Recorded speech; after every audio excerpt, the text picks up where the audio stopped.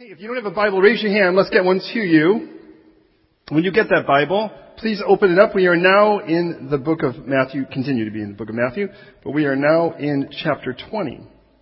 And I'm planning on having some fun today. That's my hope. So be ready for that. I just may use you all. Don't run out yet.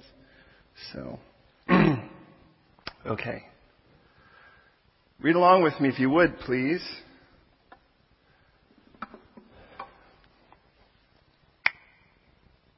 Good. All right, we pick it up in verse 1.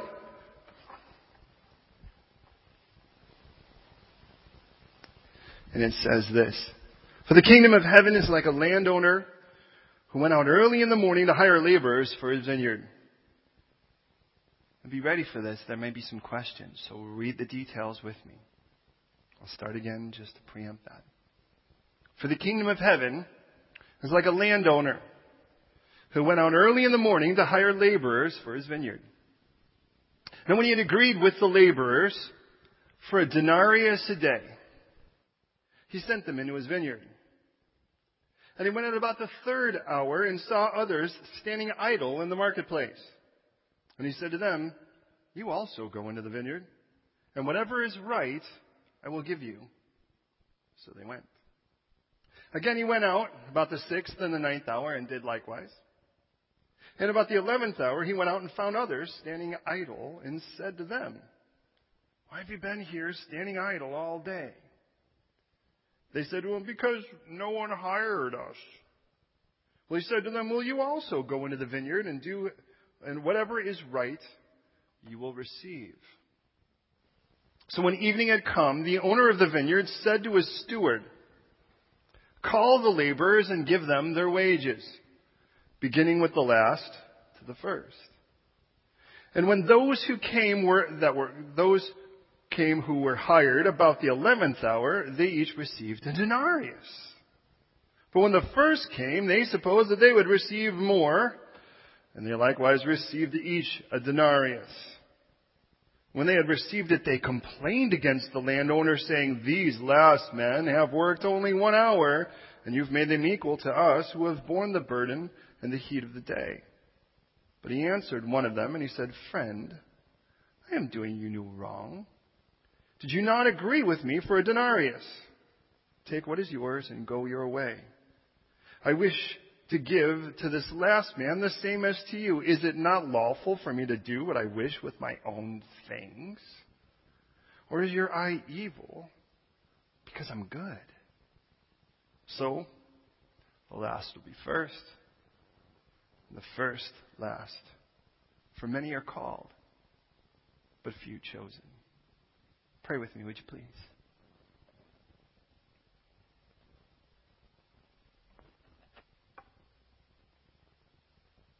Lord, please take this time, every moment of it, make it yours. Draw us deeper and more meaningfully into you.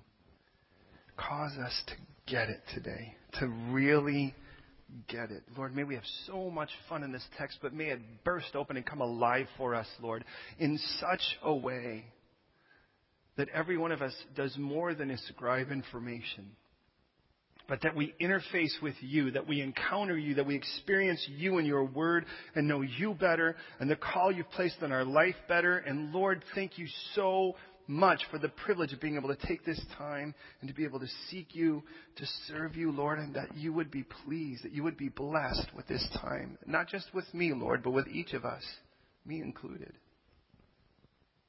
Lord, that there would be today a genuine transformation in each of us as we seek to surrender to you, Lord. May we take this text and live it out in a way, Lord, that we get it and we take the warnings from it and the encouragement. So we commit ourselves to you now. Pray you would have your way. So Lord, immerse me in your Holy Spirit. Come upon me that you would make me your mouthpiece. And Lord, in that now, hem my heart to yours, and that everything I say is completely in rhythm with your heartbeat, I pray. So Lord, do your work now, I pray, in Jesus' name. Amen. I would say today, as I would any, please don't just believe me. Don't just assume it's true because I say so. Search the scriptures. Let the Bible be the final say. Now, I don't know about you, but when I read this text, I remember being a younger Christian, and I would read this and kind of go, what? I mean, I could see why people would kind of read this and go, at least I can sympathize with this guy that worked all day. Man, for goodness sakes, as he said, he's borne the brunt of this. Why in the world is this guy getting the same? And what is the context? And you start asking, well, why is Jesus even telling us this story? And why is he telling us it now in this text? So let me put things into perspective. Timestamp. We are in the last 2 weeks of Jesus' ministry before his murder. By the next chapter, chapter 21, Jesus will actually descend from the Mount of Olives through the valley Kidron into Jerusalem. We know that as Palm Sunday. That's the beginning, if you will, of Matthew chapter 21.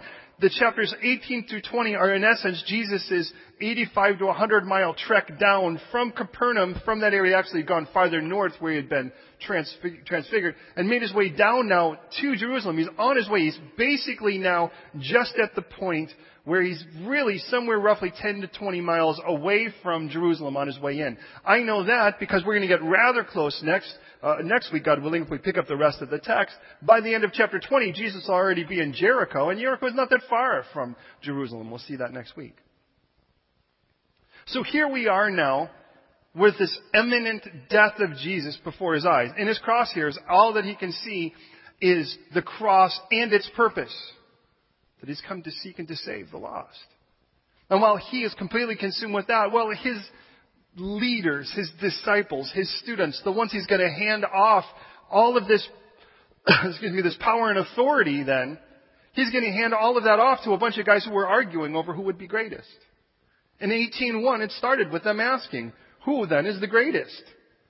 In chapter 19, we see somebody who would have appeared to be very great in the eyes of the world. A ruler who was rich and young, so he'd made it early in life, and he's got a lot of money and a lot of stuff. And he tells us in 19:16, good teacher, what must I do that I may have? In that case, eternal life. But please understand, the guy had acquired everything else, and now on his list is eternal life. And he just kind of looks and goes, what do I got to do to get it? And I can understand how that must roll and spin in the minds of the disciples who are kind of doing the same thing. By chapter 19, verse 30, Jesus will tell us that many that are first right now will be last, and many who are last now will be first in the kingdom of heaven. In this chapter, by verse 16, he tells us the same thing. And then he tells us in verse 25 that the Gentiles lord over others. And from the unsaved, unchurched world, the way it looks, that success is how many people are under you. And he says, but the kingdom of heaven is completely opposite of that. And what we're going to find is that the boys, two of them, James and John, sons of thunder, although dad's called Zebedee, so I wonder if mom's really thunder. They'll get mom, and they'll get mom to maneuver and actually ask Jesus for those positions. So they're not done. And you start to wonder exactly how would you leg up on the next person in the Christian world? If there were rungs to climb, what would you do to get there? Do you enter in as sort of a youth pastor? As a janitor, and then work your way to a study, and then to a youth pastor, and then assistant pastor, and finally someday you get the big show? If that's the way you're thinking, boy, you're really in the wrong place. And Jesus, in the midst of that mindset, tells us this story.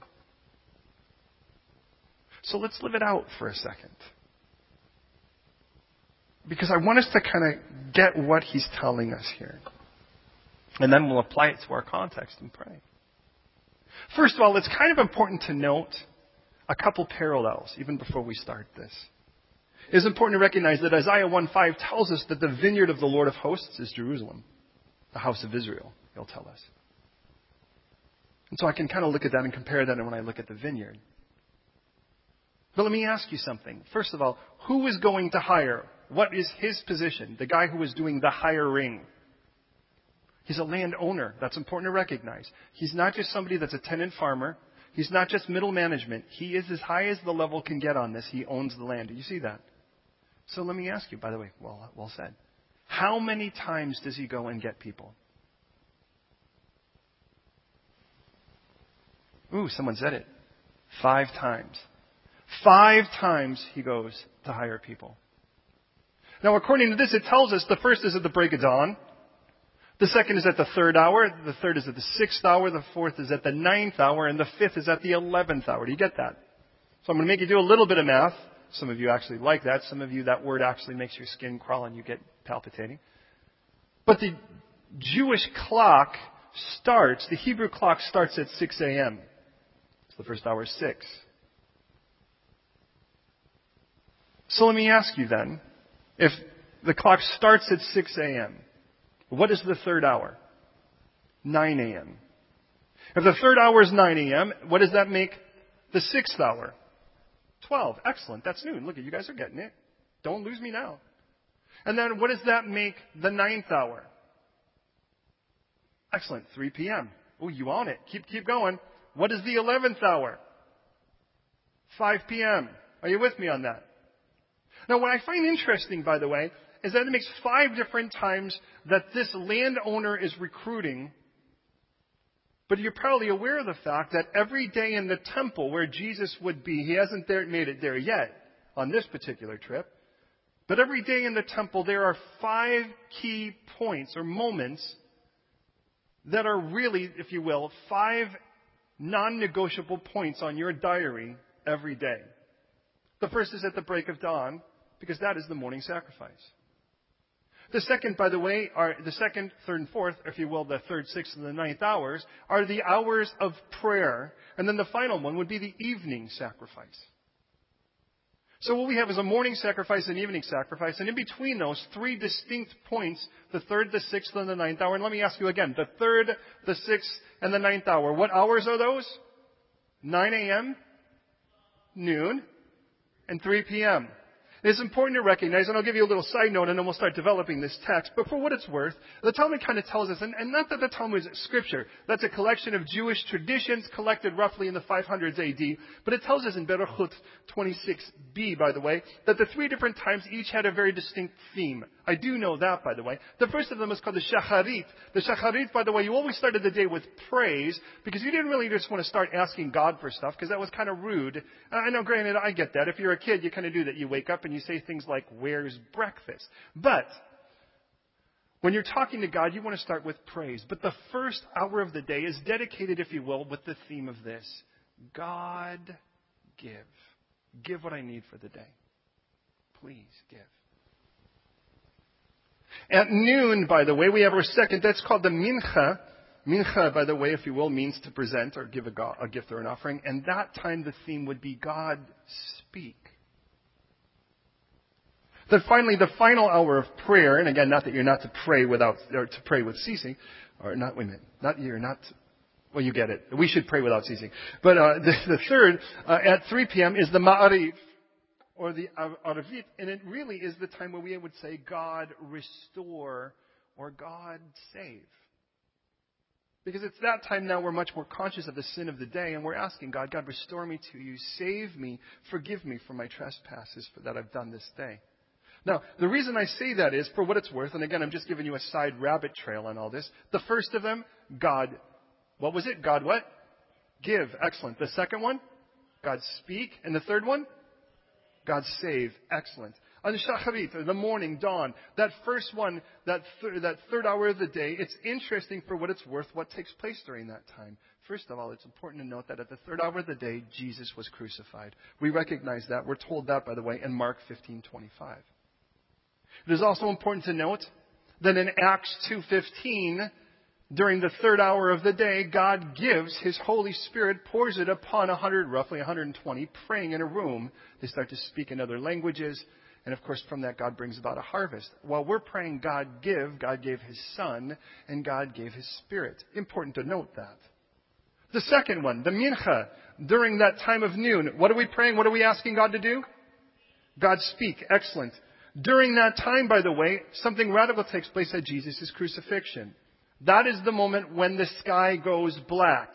We are praying, God, speak, and the sky goes black. We also recognize, by the way, during this time in John chapter 4, verse 6, it was the moment when Jesus sits down at a well and reveals to a woman at the well that He is the Messiah. It is during that time, by the way, in John 19, that Pilate will actually present Jesus before the people with a crown of thorns and say, "Behold your king. It is also important to note that in Acts chapter 10, when Peter goes to pray, because it is that mincha, it is the time when God shows him, if you remember that buffet, the bug and beast buffet on a picnic, and then tells Peter to kill and eat, and 3 times he says no, and God is going to tell him from that, what I've made clean, you shall not call common.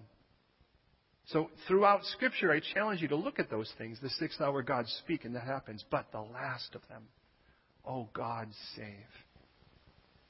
What is interesting, because it's important to note that during that 9th hour, we do know that was the time when we read Jesus says, Eloi, Eloi, lama sabachthani, and he gives up his spirit. It is during the time of the 9th hour prayer that Jesus dies. And of course, I see that's perfect meaning for that. It's also important to note, for what it's worth, it'll be the time when a man was restored and healed in Acts chapter 3. And it was the time in Acts chapter 10 that Cornelius is spoken to invite Peter so that he could come and get saved. And I get it. God knows what he's doing as he starts to put all these pieces together. Now, back in our story here, and again, forgive the rabbit trail, but it kind of just at least puts a little bit of cool Jewish depth to this. During this particular time, what we have then are these 5 times during the day. Dawn, nightfall, and the 3 in between, the 3rd, the 6th, and the 9th hour. Are you with me so far? Okay. Now, during those times, this is what we read. First of all, who's the hirer again? Who is he? He's the landowner. This is his property. So he's going to go. Now, why does a guy hire people to go to his vineyard? Well, what does he need? He needs laborers. Why? What do you think is the state of his vineyard at that moment? It's a time of harvest. Don't miss this. It is not only a time of harvest, but it is a time apparently of plentiful harvest. And one thing we certainly get through this story is we get the idea here that there's too much harvest for the laborers. No matter how many laborers he seems to get, he needs more. Did you get that? It's like he couldn't just scoop up a bunch of laborers at the morning. He actually had to keep going and keep going and keep going till ultimately, by the way, there are some people that are only going to work less than an hour. Now, we're aware of the fact, by the way, that as we start this, you consider the fact that the marketplace was a place where guys went to get something. They went to buy something, and they went to get hired. It was the job center of the day. So they stood at a particular gate of the marketplace, and that said, I'm hireable. Does that make sense so far? Now, in Camden, you can just walk south of Camden Town Station. Today, you'd have to walk past it anyways because it's closed. I'm not bitter. And then beyond that, to the right, you'll see the job center, and there will always be people standing out there. And by the way, when you walk by, you can see that there are certain people that are really serious about being hired, and some people that really don't. They kind of look like they're looking more for a date than they are a job. I mean, you can kind of see them, you're like, So I kind of put that picture in my head. So live this out with me for a moment. So let's just take a particular person while we can. And we're going to make him the landowner. Come on out here, Hugo. Hugo's going to be our landowner for the moment. Now, Hugo has to pay one of these. I'd like to show you this. This is a 2,000-year-old denarius. This is the same coin that Jesus would be speaking about. It's the same coin, by the way, when Jesus would say, about paying taxes. We'll see that coming soon, by the way. Render unto Caesar what is Caesar's, what inscription and image is on it, and they'll say Caesar's. That's what he looks like right there. I think he was probably bigger. I don't think that's to scale. And then ultimately, render unto God that is God's, and we'll see what that is. Now, this is a day's wage. By the way, this is the high end of a day's wage, by the way. This is if you've got a full day's pay for a full day's wage. Now, I'd like you to consider, as I look at the average pay today, and I did this for London, very different from the UK, you're aware of that. That's a little over $43,000 a year. That's the median income for London. Now, probably most of us in this room are kind of looking going, I guess we're on the other end of that.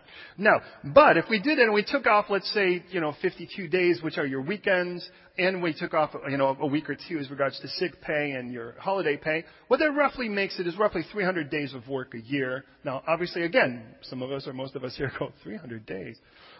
That makes this roughly about 115 pounds. So imagine this coin being worth 115 pounds. Now, how many of you think you make that much a day? But then you have to take out 40% for your taxes, so forth. That's the gross income. That's kind of the idea here. So, this is how it starts. This guy goes, and he's going to go hire because he's got he's got a harvest that he needs to send laborers to. The harvest is obviously plentiful, and at this moment the laborers are few. Are you with me so far? So with that then, he goes and he finds his first crew. Now, when does he find his first crew? Yeah, well, what appears is at daybreak. So these are the serious ones. You can tell by the way they dress. You can tell by the way they're ready. They are ready. It's at daybreak. And that which tells you, by the way, not only are they serious, but also the landowner is serious about getting this picked. Are you with me on that? Now, with that, by the way, it tells us that he finds them and he offers them a specific amount for pay. How much does he offer them? A denarius. Did you notice that? Now, in other words, give me a full day's work and I'll give you a full day's pay. And I'll give you the high end of a full day's pay. Does that make sense so far? Now, did you notice that those that were hired at daybreak were actually, it was discussed their amount? Does that make sense? Where did he find them? What does it say? At the job center. Yeah, very good. Does it say where he found him? Just as he found him already. We're going to find that the rest are going to be at the marketplace. That tells us something. So he goes. So let's make that the four of you at this moment, okay? So you guys are the dawn patrol. You are serious. You're going to take this thing and you're going to work the day. Now I want to remind you that working was not considered you were entitled to. It was not considered a right. It was considered a privilege. It's important to recognize that. Nobody has to hire you. And for you to show up there tells you you're serious, but you're not guaranteed a job. So this guy shows up, and I kind of get the idea he wants the pick of the litter. Did you notice that? But did you notice he actually gets the whole litter anyways? So he goes and he shows up, and for the four of you, he's like, hey, you guys, here's the deal. If you're willing to give me a full day's work, I'm going to give you the high end of a full day's wage. Are we agreed? And they say, yes. All right, cool. Well, let's go. Now, it's clear it isn't like he brought his vineyard with them. So what that means at that moment is they have to go and get to the vineyard. So let's just roughly give it a 15-minute trek. How's that? 15-minute trek. That means you guys show up roughly about 6:30 at the vineyard, and you start picking. Now, by the way, did you notice that it doesn't say anywhere in there that he checked for callous hands or for any form of great experience or anybody was a grapeologist? It's a vineyard. We know what grows on vines. It wasn't like he looked and said, all right, now which one of you has a degree in grapeology? Did you notice he was not looking for experience? He was not looking for endowment, like how great talent. He wasn't looking for anybody that had some form of erudite, education or equipping. It's a very simple thing. Those round things, more than likely green or red, when you see them, pick them, pull them off, put them in a basket, and then repeat as necessary. Did you get it? Yeah. Pick them, put them, repeat. That's it. Now imagine them going, I'm not too sure. I don't really have a lot of experience. Well, here's the crazy part. It's like credit. You can't get it until you have it, right? Isn't that weird how that works? You can't get experience until you get experience. And people are like, I don't have any experience evangelizing. And might I say, well then get experience evangelizing. Here's the great thing. And pardon me for just being crude and brash about it. They're already going to hell. You have nothing to lose. So you get out there and you share Jesus with them.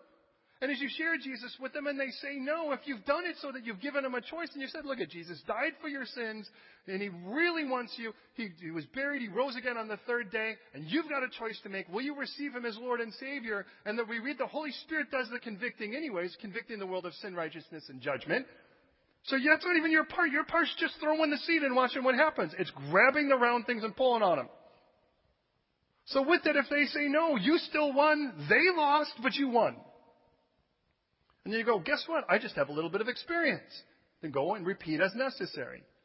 So he goes to the first crew, and there you go. So you guys go ahead and stand up and start working for a moment, okay? So there you are. Now, how you doing? You're picking, you're putting in your basket. Now, the basket's kind of usually over the shoulder. It comes around like this. So you're picking. Come on, work with me here. We're picking. Yeah. No, well, you can do it. Yeah, thanks, Jenny. There she is. She's picking. Look at how happy she is. She's happy to be picking. Now, look at the rest of them already. The rest of them already. Now, okay, we get to the next time. When is the next time? The third hour. Now, what time is that again? 9 a.m. How long have they been working? Really roughly around 3 hours. Does that make sense? Now, so that gives us our second group. Now, let's just say that's you guys in these 2 rows here. Okay. Now, they're somewhat ambitious, but they've got to stop to get Starbucks first. That's kind of the second group, right? And the first group, they're up before anything opens. So the second group, by the way, they're kind of like, yeah, we'll go and do it, but first I need my latte. Does that make sense so far? So they're still going to be ambitious, right? So come on over, boss, and go ahead and hire. Now, what does it tell us? What do we know about these guys? Tell us everything we can learn from the text. They were standing idle where?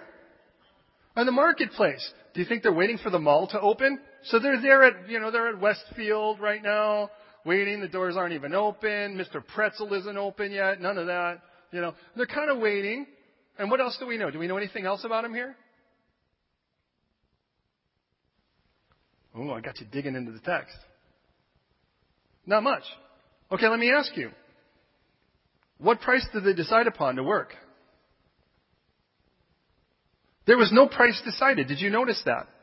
Now, if they thought they were entitled to work, wouldn't you discuss your pay? The fact that you showed up after the crack of dawn tells you that it's even a greater grace that you've been hired. So because of that, you weren't going to argue over price because you're just happy, to be honest, to make whatever you can for the hours you're going to work. Does that make sense so far? So he hires somebody and says, and whatever is right, I'll give you.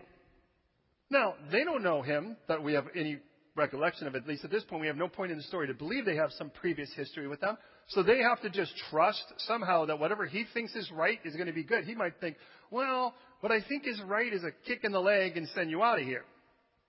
So that's our third group. Does that make sense? Our second group, sorry. That's our second group. What time did they get hired?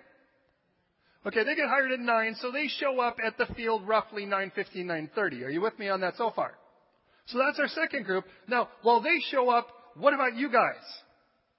Go ahead and give me, I'm sorry, I know you're ready. So you're back picking, and as you're picking, you look over and you see them come in. What's your attitude towards them? Oh, check out the lazy ones who showed up. The latte crew showed up. Hey, yo, share that. You're going to share that latte? Don't be bringing it if you can't share it. So that's our second group, Second group showed up roughly 9. They got hired roughly 9. Roughly 9:15 now they're in with the crew. Now, at this point, did you notice there's already a strata? The strata is a strata of seniority. Does that make sense? Because, hey, we've been here longer. We deserve more. Did you get that? But what's clear is there's still too much harvest. And because there's still too much harvest, more have to be hired. Because more have to be hired, he has to go out again. So tell me what he has to do with the 6th hour. What do we learn about those people? What do we read? He did likewise. So what does that mean? He showed up. Where do you think that the third crew was? Yeah, but see, now they're actually not the latte group because now this is people who got up at the crack of noon or crack of 11. So why don't we call these people the blackout drapes people? Those are the ones who want to make sure that they can get a really good morning sleep. Because the 9 a.m. crew, they're still relatively early for us, but certainly not for a farming culture. So the third crew gets hired at what time? They can get hired at noon. So imagine that. Sorry, I'm putting you in that crew right now. But imagine, so you guys are the noon crew. So the noon crew now, he has to come and he's like, look I need you to work. Would you like to work? Okay, I would kind of like to work. That would be really cool. That's cool. All right. Okay, well, I want you to come in. Whatever I feel like paying you, I'm going to pay you. Whatever I think is right is going to be enough. And you're like, okay, I'm just happy to have a job. And no matter how much we complain about our job, it's kind of like your organs. You can complain about them, but if they don't work at all, it's a whole different world. So, with that in mind, here it is with the situation when these guys get known. Now, at this point, when they get brought in, how do you think that the 9 a.m. crew thinks of them? They're like, oh, the lazy crew. Those blackout drapes people. Well, if you think they're thinking about that, what do you think happens with the first crew? At this point, there's bile. They kind of threw up in their mouth. They're angry because of the noon crew. Does that make sense? Now, that is, how many crews has he hired up to this point? 3. At the crack of dawn, the dawn patrol. Then there's the latte crew, if you will. Then there's the blackout drapes peeps. Well, then he's going to go, I still have too much more. I still need more. So we need to go hire some more people. So then he comes over and he finds the 3 p.m. people. 3 p.m.? Who do you hire at 3 p.m.? We'd have to call this the slackers. No, not that you two are, but it's like the slackers, because at this point, why weren't they there at the crack of dawn? Why weren't they there at 9? Why weren't they there at noon? I mean, at this point, it's like you're in trouble when your first meal of the day can be given with fries. So he kind of shows them. He's like, "Look I still need you to work. Could you guys work for a couple hours?" Now, if you do the math, when does the workday end according to our text? You're really close. 6. 6 is when the hours close. So how long are you two going to be working?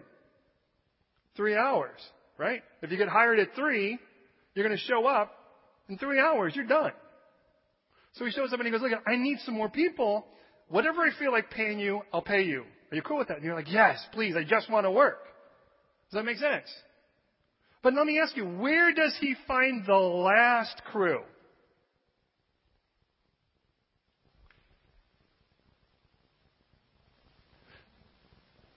Does it even say?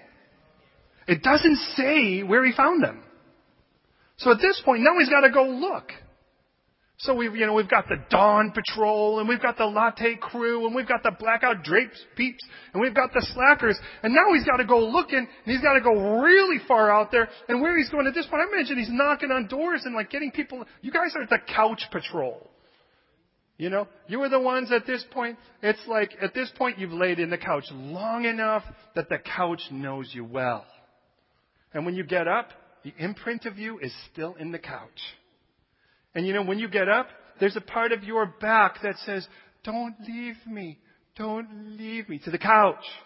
"I'll miss you. Call me. Right? Because at this point, there is such a relationship between that couch and you. And matter of fact, some days you can walk in and you're not really sure where you end and the couch begins. And he goes over, and now I'm saying, what time of the day are we looking at now? 5. How long are you going to work? At most. That's if you run to the vineyard. Right? He's like, "You guys ready to put in a full, hard working 45 minutes? You're like, "Yeah, okay. Well, then come with me." Now, at this point, when these people show up, how do you think these people respond? How do you think the slackers respond to them? To be honest, I think there's a part of me that probably thinks, "Well, good. At least I'm not the lowest people on this thing. There's somebody worse off than me." But unfortunately, they can look at that, and then the blackout drapes peeps, they kind of look and they go, "Yeah, well, look at what in the world? Are you serious? 1 hour left, and this is what's left?" And there's a disdain there. But you can imagine the higher up you go on this, the worse it gets. Here's the crazy part. Every group but the first has already been looked down upon by the first group. So you're like, "I can't believe those people look at us like we're second-class citizens. We showed up at 9. Granted, we had a lot. We showed up at 9. But then you look at the next group and go, "I just can't believe those guys showed up at noon. What kind of people do they think they are?" And then the noon crew looks and goes, "Oh man, can you believe how much we've been dissed by the people that are already there?" And then like, "Oh my goodness, he brought in people at 3. What kind of guy brings in people at 3? What kind of people show up at 3? And the 3 people fell like, "Oh man, look at how I'm looked down upon." And then you kind of look over and you go, "Yeah, what? Less than an hour. These guys basically, think about it. By the time they start picking, I'm washing up. I mean, by this point, it's like, you might as well use my basket because I'm pretty much done for the day." Are you with me so far? Have a seat. Thanks, Hugo, for all of your hard work there. But then somewhere, And then somewhere in all of this, he calls them to pay them. Now, are you guys following me? Have I lost anyone yet? Because I think at this point, Hugo has successfully hired all of you. Is that right? So I want to make sure you get that. And if he's hiring, then you are going to what? Work. This is about work. You with me so far? Now, it is important to recognize why he calls them in to pay them. According to Leviticus 19:13, it tells us that the wages of him who was hired shall not remain with you all night until morning. It was required for you to pay them each day for their day's work.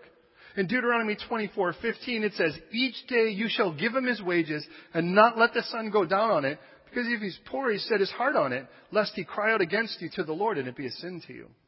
God's like, you better pay them. As a matter of fact, God will tell us that the wages of those who mowed your fields is cried out, the cries of those who have mowed your field, the wages of those have not been paid. And those people are crying out to the Lord of the harvest, to the Lord of Sabbath. And man, he's hearing this. He's taking this seriously. So the guy is being a responsible boss. There's nothing questionable about his practice. The guy is not, he would be the kind of guy that pays his taxes. I know for some of you that's more of a daydream to have a boss who actually follows the rules. For some of you it's not. But imagine, he calls them all forward. And as he calls them all forward, who is the first person he wants to have paid? The couch patrol, right? The couch potatoes. And he pays them. Now, let me ask you, what do you think their response is to getting paid a day's wage? Would you not be, unless you are completely, absolutely a potato head. At this point, I would imagine you would be blown away and very, very thankful. Oh my goodness, are you kidding me? What? A denarius. But the moment that first denarius lands in one of your hands, how do you think they feel about that?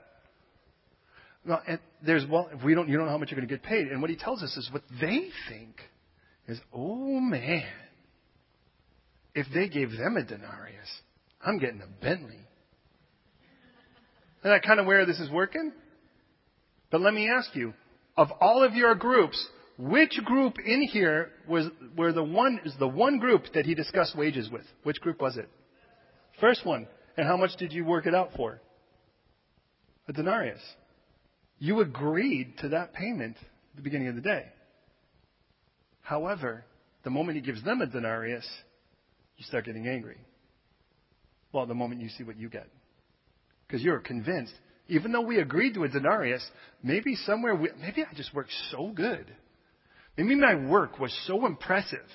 Maybe I set my hands in such a way that everyone's so blown away that clearly at this point, man, I'm going to get it. So what happens is he pays and he pays and he pays out.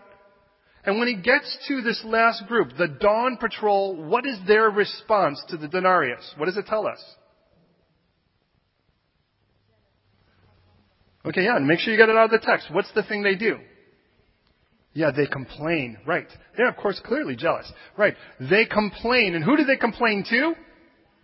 The landowner. Now, I remind you, getting hired is a privilege. Is not a right. So they complain. And here's the interesting thing. What does the landowner call them? He calls them something unique that he does not call anyone else. Friend. Did you notice that? The question is, how important would it be to be called friend? Would it be better just to get paid more? Or would it just be awesome to be called friend? He says, friend, I've done you no wrong. What did we agree upon? Well, we agreed upon a denarius. And what did I give you? A denarius. But you gave them too. But here's the crazy thing. In their complaint, here's the wild thing. They says, by giving them that, what have you done with that other crew compared to us? What does it say in the text?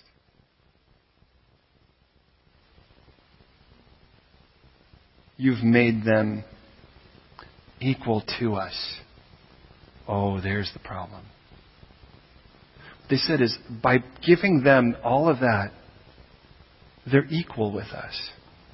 Well, what does that tell you about the Dawn Patrol, what they think of the other group? That they're better than them. How dare you make them equal with us? Don't you realize we've been working all day? We've borne the brunt of the labor. How dare you make them equal? We deserve more. And he tells them, friend, I've done you no wrong. I paid what I agreed. But then he also tells them one other thing. What, unique to this group alone, what does he tell them to do? Specifically, the individual he's speaking to. Take what is yours and go away. You know, it's interesting. He never tells any of the other people to go away. Now, I kind of get the idea if he's hiring at 5 p.m. to close shop at 6, that he's going to need more people tomorrow, don't you? I tend to think that it didn't get done all the way. There's more harvest tomorrow. But sad enough, the one group that probably will not be coming back will be the group you would have expected to come back tomorrow. This is what happens when you have a system of works. When it is all about your works, you're always going to have to be better than someone else. And when someone shows up late and someone is given grace, you get angry. Isn't that sad? When it's all about how great you can pray, how much you give to the church, how dedicated your fantastic commitment to some organization, in the end of it all, someone's going to be less than you and someone might be better. But if you think you're in dawn patrol, you might be in trouble. I'll remind you, Jesus is dealing with his disciples right now, who are arguing over greatness. And you know what the one thing that the dawn patrol had over the other groups? Seniority. They had been there longer. And I wonder if this was the argument with the disciples. Now, if I have it right, there were 2 guys at least that were disciples of John the Baptist. One of them is clearly Andrew, Peter's brother. One appears to be John, the writer of the Gospel of John. Ultimately, they will go, Peter will be retrieved by his brother. Jesus will call him the rock ahead of time. Peter, you're Simon, but we're going to call you Peter. And then Jesus starts calling them. He calls the 4 fishermen, and after he calls the 4 fishermen, what you get out of it ultimately is he calls Philip, and Philip finds Nathanael. So we have those 2. But according to all the people who were called, does anyone know who the last person that seemed to be called in the Gospels was of those 12? Because, by the way, it is actually made pretty clear which one was the last of the 12. It was Matthew. It was Matthew, if you remember, because actually he raised the paralytic. He's still got a bunch of guys with him until he uniquely tells the 12 that he sets apart. The last person that we read, he say, "Follow me," until we deal with guys like the rich young ruler and so forth, is actually Matthew, which I find is interesting. Is he's the one who's writing this particular gospel down, and this particular parable is unique to the Gospel of Matthew. You're not going to find it in the others. I think this really impacted him, and I can see why. If you have maybe the 4 fishermen looking at Matthew and going, "Don't you realize we've been here since the beginning? You were a latecomer. How in the world do you think you're going to be the greatest? Don't you see? We've got seniority." And I could see Matthew buying into that. I could see Jesus kind of overhearing this particular thing. He's like, "Look, I need to tell you a story. The kingdom of heaven's like a landowner." And he went to go hire some people. And don't you think for a moment that your seniority is going to get you something greater. Except this. If you stay with me the whole time and your heart is right, I'll call you friend. What you'll find is Jesus will say to them, "I no longer call you servants, I call you friends." Because servants don't know what their master's about. And I love this particular text for this, because what Jesus is really trying to do is he's trying to put these guys back in their place. And by the way, it's interesting, if you're a pastor, and I'm looking around and I'm thinking, maybe you are, you just don't know it yet. So I look at some of you and I actually tend to very much believe that. And you kind of meet up with people and you start to talk and you meet where other pastors are and you kind of people start evaluating you like you would when you walk in a crowd. I mean, traditionally, the most surface, shallow answer is, well, how big is your church? You know, and you'd say things like, well, God goes there, so it can't get any bigger, and that doesn't really help them at all. But they realize, pastors start to realize that really is kind of a very selfish question to ask. So where do you go next? The next question you ask is, so how long have you been a pastor? And the easiest answer, of course, is, well, I think God ordained that before I was born.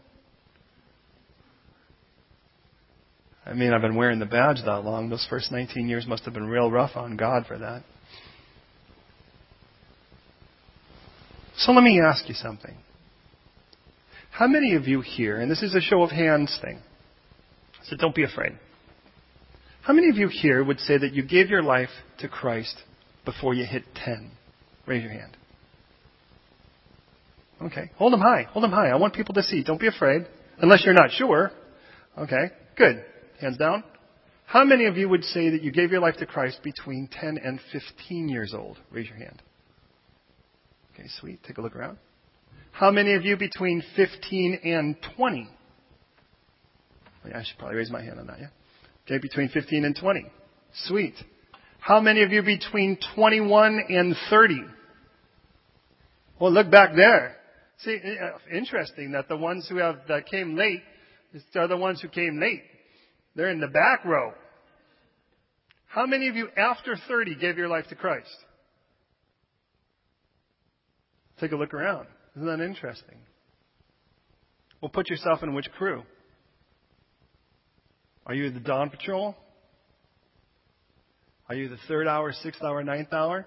The latte group? The blackout curtain peeps? Are you the slackers? Are you the couch potatoes? Which group are you? But what seems interesting is there'll always be somebody that will come a little later. How do you deal with them? What's your attitude? Do you look at them and just praise God that another person has been brought into the harvest? Or do you look and go, ugh, really? This is really going to mess things up. And as I look at this, it really kind of ends kind of sad, isn't it? What ends sad about it is, it isn't that the Dawn Patrol was guilty because they were the Dawn Patrol. Actually, you'd think that would be the best place to be. And it really is the best place if your heart is right. But it reminds you, in the story of the prodigal son, who had the biggest problem with the prodigal coming home? Yeah, did you notice it wasn't just the brother, it was the older brother. There's our problem. When Jesus is dealing with the religious leaders, what group do you think they are? Because what Jesus is doing is he's bringing in the 6th, 9th, and 11th hour people. Which means they had an awful lot of time to live. They had an awful lot of day to live before they got hired. And they're definitely going to be a little rougher around the edges. But if my 11th hour people showed up and they picked one basket of grapes, that's still one basket of grapes. And if my dawn patrol showed up at dawn, appropriately, and they picked 50 baskets of grapes, that's 51 baskets of grapes with the 11th hour people. And if you love the vineyard owner, you just be happy the grapes are getting picked. Because the grapes will ultimately turn into grape juice. And that grape juice, by the way, when they actually step on those grapes, it is considered the most joyful time of the year. And you all get to be a part of it. What's sad to me will be those who actually never show up at all.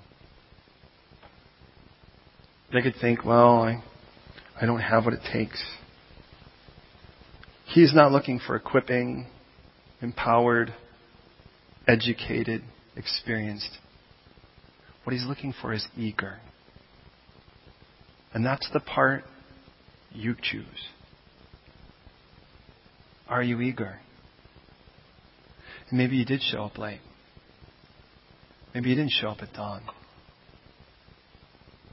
Are you eager now?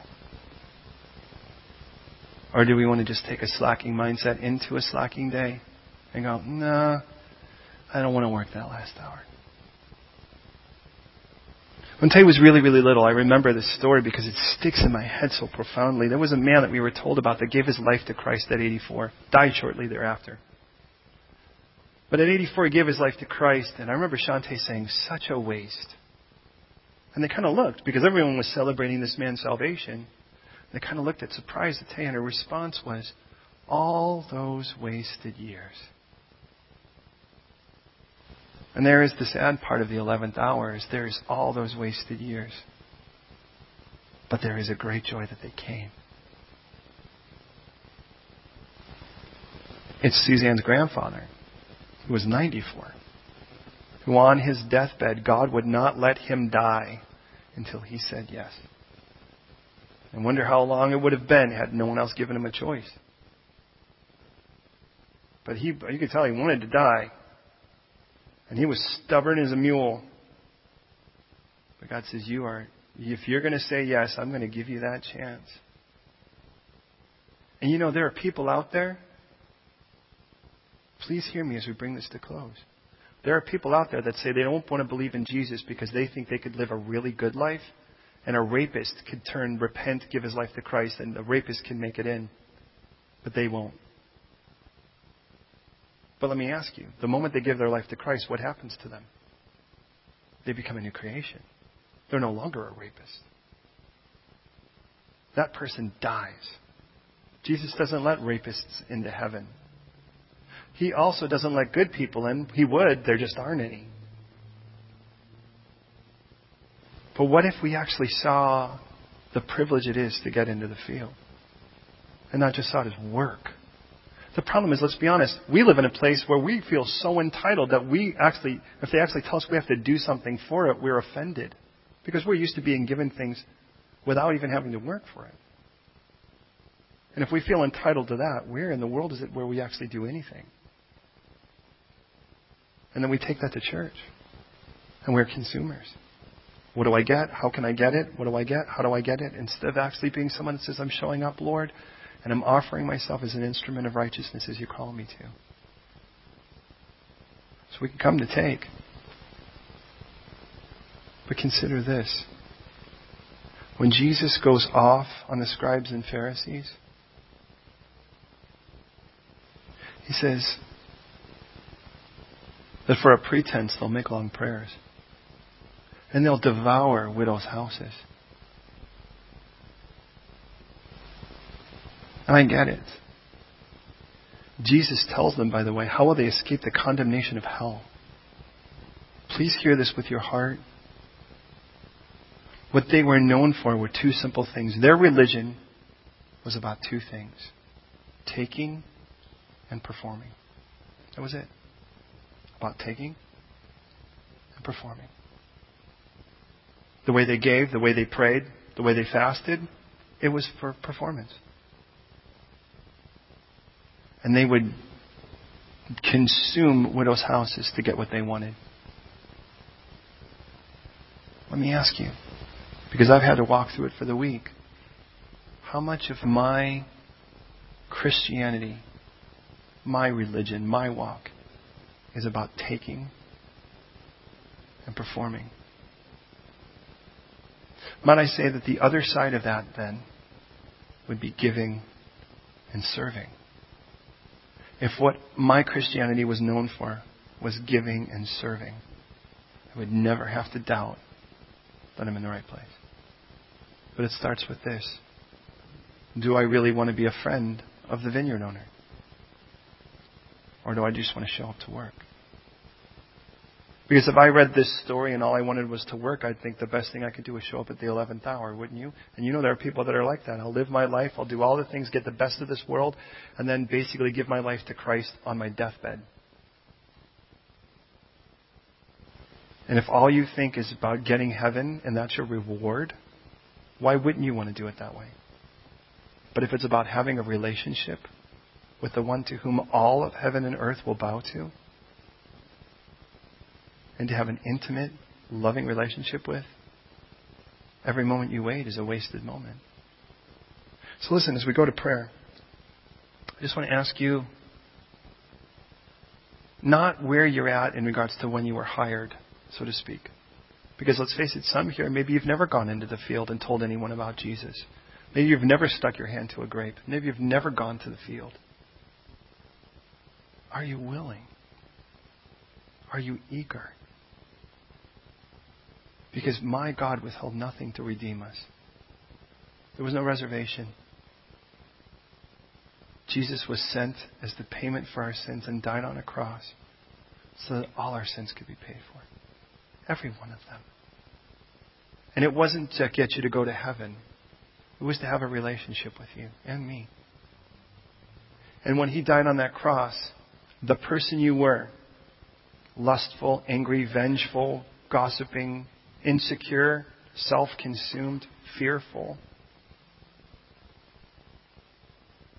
that person died when you said yes to Jesus, if you have. And when He rose again, He made clear there's a whole new life now, and it's not the one you used to be. So here's my question to you. Have you said yes to that gift? You've never put your hand to the grape, I'm doing it right now. I'm demonstrating. Will you say yes to this Jesus? If you had said yes to this Jesus, notice what we sang today. Use me. And I pray now that as we go to prayer, that God would put within us a desire to be eager, to be used. And no but God stuff. Because God knows when to use you and not. He's not going to use you and destroy your marriage or family. He's not going to use you at the detriment of something that He ordains. The question is, are you willing? Will you pray with me?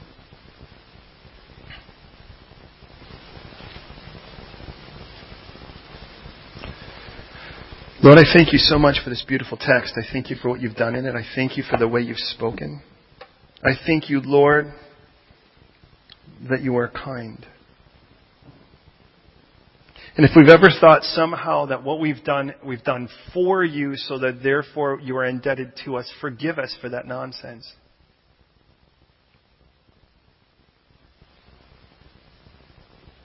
And I pray today, God, that you would change us. That those who have called upon your name and claim you as our Savior and Lord Jesus, that we would not act like those that have some form of sick entitlement, but those rather who have a beautiful relationship. That our eyes to you would be ones of humility, amazement, and wonder for the kindness you continually and incessantly dump on us. But also, Lord, that our eyes to each other would be humble, celebrant, and compassionate. Oh God, please, that today you would transform us to people who are eager. And Lord, I recognize that there's a lot of things that we could try to put in the way of that we think are legitimate excuses that you know are not. And deep down we do too. But today, Lord, wipe away all of those things and show us, Lord, that all of those excuses are just basically disguised disobedience. They're rebellion in masquerade. And God, I just confess to you that there are parts of my heart that would love the couch more, Lord, than the mission field, than the vineyard. And God, I pray you would slay that part. And that I would have a heart to run to the battle, to run to the vineyard, and just be amazed at how great it is to be in the field at all. So God, I pray for everyone here that's called on your name, that you still within us today an eagerness and a willingness to go where you lead us, to the field you call us to set our hands to that, Lord, which brings forth the greatest fruit. And right now, within this room, within the sound of this voice, if you've never accepted the gift of Jesus Christ, and you know that you need to, but you haven't, I want to pray a prayer and I ask you to listen. And if you agree, I ask you to say amen. And what you're saying is, I agree, let that be my prayer, so be it in my life. And here's the prayer. God in heaven, I'm a sinner and I stand before you guilty on my own merit. There's not enough works I could do to make me innocent. I'm already guilty. But you've told me you love me and you want me and sent Jesus to pay the price on the cross for my sins. And there He paid for them all and rose again and offers me a brand new life. And to that I say yes. If what you want to do is wash me clean, make me innocent, forgive me, I say yes. If you want to do is slay the old me and give me a brand new me, somebody that desires you and has a relationship with you, Lord, then they say yes. Have me now. I confess Jesus as my Savior, dying on the cross, my resurrected Lord at the resurrection. And I hand my life over to you and say, make it something beautiful now. I'm yours. In Jesus' name. And if you agree with that prayer, I ask you to say, Amen.